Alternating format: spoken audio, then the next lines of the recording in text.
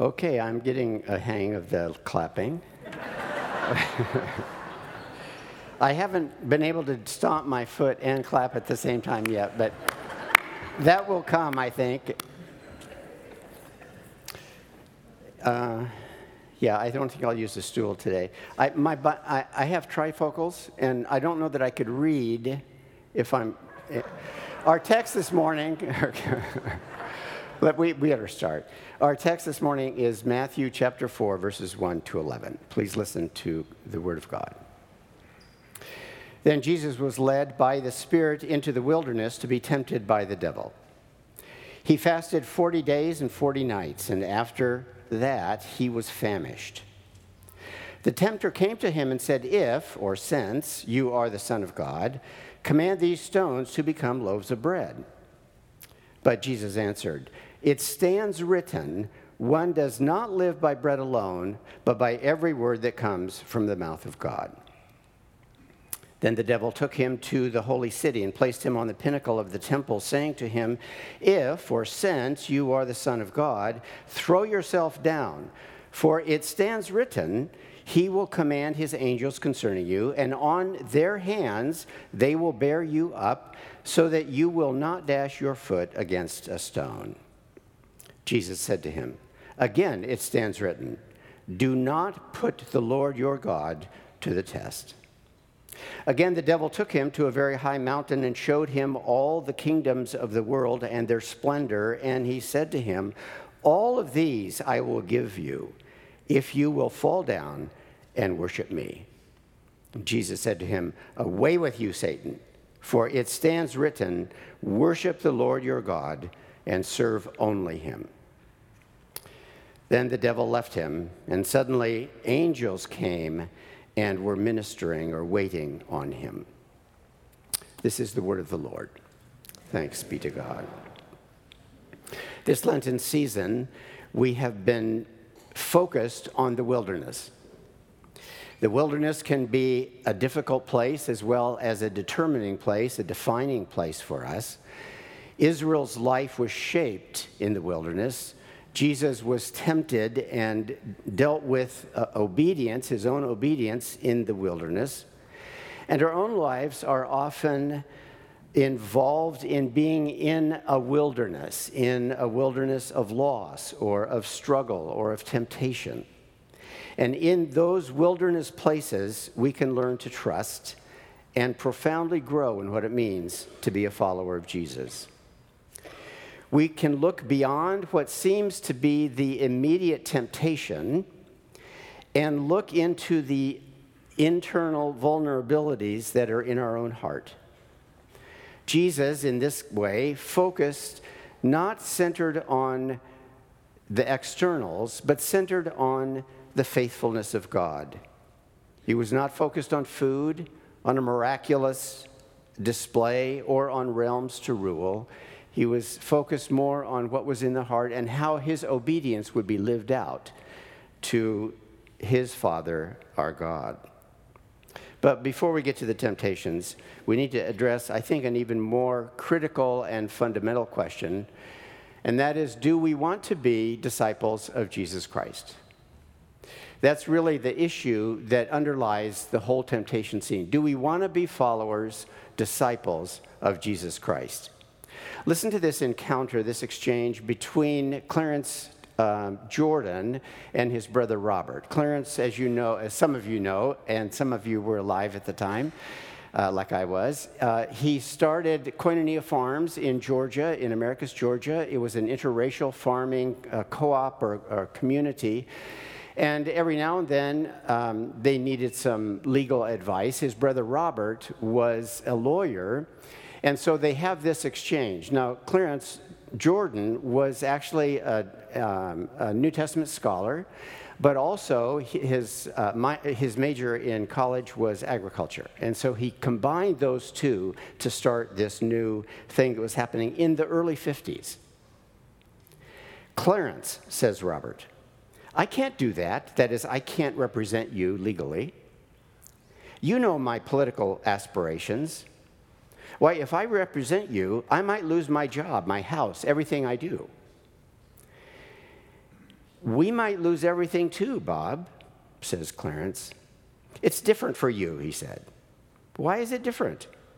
I remember, it seems to me, that you and I joined the church the same Sunday as boys. I expect when we came forward, the preacher asked me about the same questions that he asked you. He asked me, do you accept Jesus as your Lord and Savior? And I said, yes. What did you say? I follow Jesus, Clarence, up to a point. Could that point be, by any chance, the cross? That's right. I follow him to the cross, but not on the cross. I'm not going to get myself crucified. Then I don't believe you're a disciple. You're an admirer of Jesus, but not a disciple of his. I think you ought to go back to the church that you belong to and tell them you're an admirer, not a disciple. Will we be admirers of Jesus Christ, or will we be disciples? The choice affects every decision we make. If we are only admirers, we will not really have eyes for what the temptations are all about. They will not be that much of a concern to us because we can succumb to them when we need to. But if we are a disciple of Jesus Christ, then these testings become that which makes us strong and shapes our compassions and shapes our commitments. Matthew, in his gospel, is critically concerned about people who are reading his gospel that they might become disciples of Jesus Christ. Not admirers, but disciples. And so as we think about the temptations, we start with this idea that he is really making a comparison between Jesus, the Messiah, and Israel of old. Now, notice how he does this. The other Gospels don't do this, but notice how he does this. On the one hand, and this is history, you know this, Israel, who is called the Son of God, by the way, in early Exodus, came out of bondage in Egypt. They went through the waters of the Red Sea into the wilderness where they wandered for 40 years, becoming the people of God, going into the promised land after that. But Israel tripped up regularly and was often disobedient to God. Jesus, also known as the Son of God, and here's the comparison, came out of Egypt when the whole Holy Family left Judea because of Herod and went into Egypt. They came out of Egypt, Jesus did, with his parents. Jesus went through the waters of baptism in the Jordan River, was led into the wilderness by the Spirit, and fasted, or was tempted there after fasting 40 days and 40 nights, while demonstrating his trust in the living God. And the parallel ends there because there was trust in Israel, but there was also idolatry. There was grumbling over the food, and it was not enough. They didn't have enough water. Jesus never grumbled, never veered off of his obedience and trust in the Father. And after that, we know that the story of Matthew will tell us he went back up to Galilee. In Galilee, he began to bring together a renewed people of God, a people then who would be eventually known as the church, but this renewed people of God who were from all sorts of different backgrounds. Jews and Gentiles, Samaritans and Syrians, along with Judeans and Galileans, along with many others. So Jesus is now creating this new, renewed people of God, and all of them will be tested. And they will be tested by their life in Roman Empire. So before we get to the temptations themselves, let's consider who's tempting them. What is this opposition to the living God? What is this that's happening in light of the disciples who are trying to follow Jesus? Well, there are three names or addresses of the tempter in our text this morning. One is the devil. Another is the tester, or it can be translated the tester or the tempter. And the third is Satan. I love the idea of the devil. And I don't know, that's not right. I love I love the word that comes out of the Greek text. It's diabolos, okay? It comes also from this compound verb, diabolo, to cast through something. Okay, so what the devil is doing is casting through something.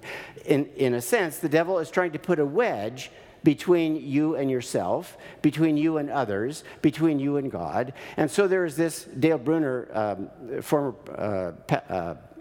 professor up at Whitworth in New Testament. He calls the devil the splitter. The devil is trying to split you from yourself. The devil is trying to split you from one another. The devil is trying to split you from your relationship with God. And so when we think of the diabolos, when we think of this devil, think about the devil as one who is trying to put a wedge between you, yourself, others, and God. When we think of the word tester, this is the one who is testing in the sense of trying to lure you and lure us into listening to him so that we might doubt the goodness of God. We might doubt the grace of God. We might doubt what's going on with what God is doing in the world. I mean, look at the world. Is God doing anything? So there's this seed of doubt that the tester puts in our way. And then we have the Satan. Satan, as you know, is the older word, and it's the adversary. Satan is the person who was in the counsel of God in the story of Job at the beginning. And Satan wanted to tempt Job because Job, he has everything. And it was Satan, it was the adversary of God that then began to test Job in that scene. So think of those different aspects of the devil. Think of those different ways that the devil is trying to take us off track and to lead us down a path of disobedience. Okay, so let's then consider the three temptations that we see Jesus facing in the wilderness. We may also face these same kinds of temptations, so they're not just in the wilderness with Jesus, they are eternal temptations, if you will. The first one, I would say, is a temptation to self-reliance. Rather than depending on God, the temptation has to do with our physical needs. Jesus had just fasted 40 days and 40 nights. He was famished. He was hungry, starving. And so at this very menial, very low, very primal point at which Jesus was at, the devil comes and says, oh, by the way, since you're the Son of God, and by the way, he knows that he's the Son of God. The text there reads if in most of our translations, but it's if in the sense of, I know who you are, since you are the Son of God. And so, since you're the Son of God, take these stones and just make some bread. I mean, you're hungry. Is God really going to bother with you doing that? So do that. And what happens is, in this particular most basic level of temptation, it seems to me that there is a struggle with whether or not we will meet our own needs, whether Jesus will meet his own need, or will he depend on the faithfulness of God. And I think that's the deeper aspect of this temptation. It suggests that bread is enough for your needs. And what Jesus is discovering is that it's not just bread that we need the one who gives the bread. It's different. It's not just that we need something to eat. We need to know and depend on the one who gives us that something to eat. So that's the first temptation. It's a temptation not to be self-reliant, but to depend upon God to feed our hunger. The second temptation is, I would say, in the spiritual realm. If the first is in the physical realm, the second is in the spiritual realm. And in this particular temptation, what we see is that the devil says to Jesus at the top of this pinnacle of the temple, oh, just jump.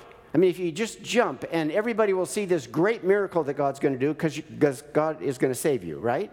You know that. You already know that. Since you're the Son of God, you know that. God would save you, and then everybody would believe. Everyone would follow you, and so forth. The temptation is really an attempt to do what we want, which is often to have a miracle instead of the grace of God. We want God to do what we need God to do in our way.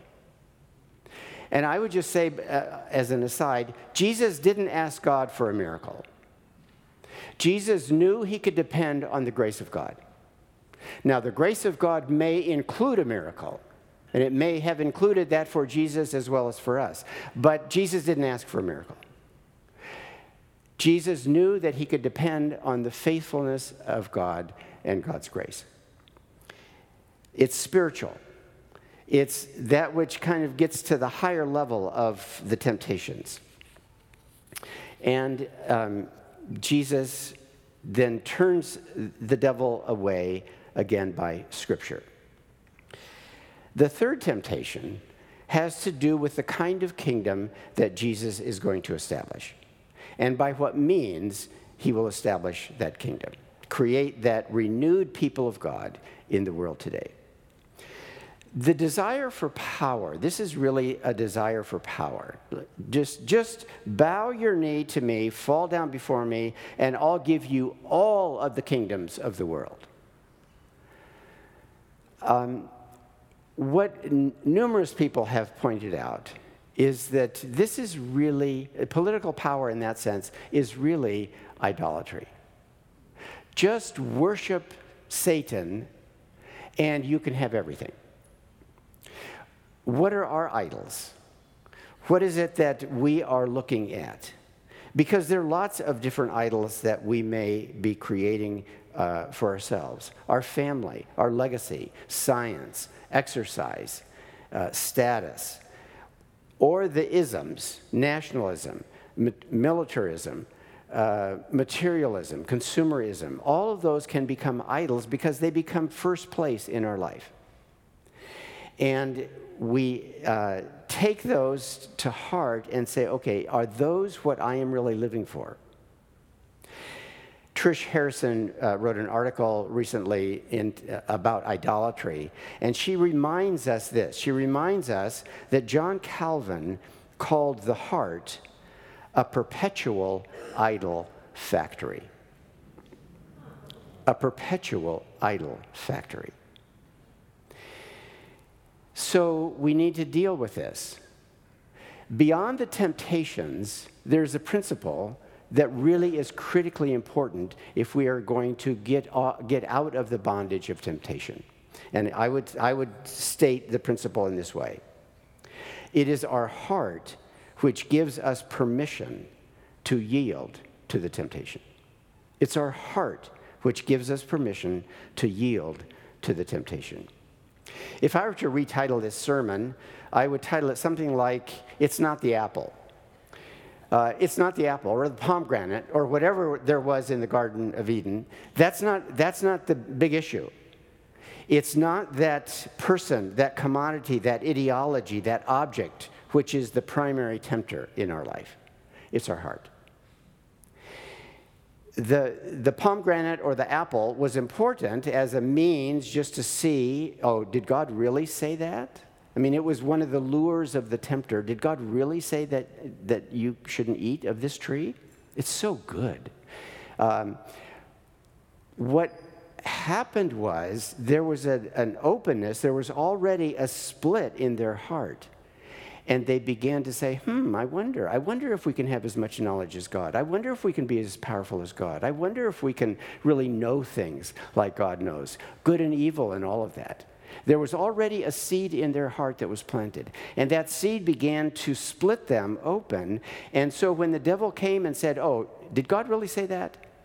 There was some doubt, and eventually they ate and yielded to the temptation.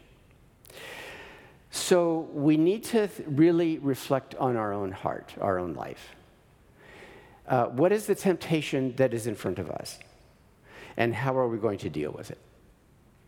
Now, one of the things that I think is fascinating in this particular story is that Jesus uses Scripture, by the way, as does the devil. Jesus uses Scripture to counter the devil's tempting. He uses Scripture in a different way than Adam and Eve. Adam and Eve didn't have Scripture. But what Adam and Eve did have was the voice of God. And what Jesus is reflecting when he uses this scripture is not just that there are certain verses that we can use to counter a temptation, but we know the one who spoke those words. We know the one who gave us those words. We know that the one who spoke and revealed those words to us is the one who can help us in the midst of temptation. Listen again to Trish Harrison. Understanding our hearts as idol factories invites us to the difficult work of honesty and humility. The difficult work of honesty and humility. What is hiding our hearts or hiding in our hearts that makes us vulnerable? Is it food covering hunger to be fed? Is it lust covering a deep longing to be loved? Is it money and things that cover our deep insecurities? What are our individual dark places where we need the touch of God? What safeguards us from temptation, then, is being honest before God regarding the most empty places, the desert places, the wilderness places in our life. Are we admirers or are we disciples of Jesus? If we are disciples, we will be honest with ourselves and with God. And when we are, God will say, I hear you and I love you. In a moment, we'll have a chance to reflect on our own temptations, our heart. Claudia will come and lead us into a time of reflection and confession. She'll introduce this by looking at the temptation and Jesus' approach to it. And then after we have some silence and after the assurance of pardon, please listen to the choir as it sings our response in Agnus Dei.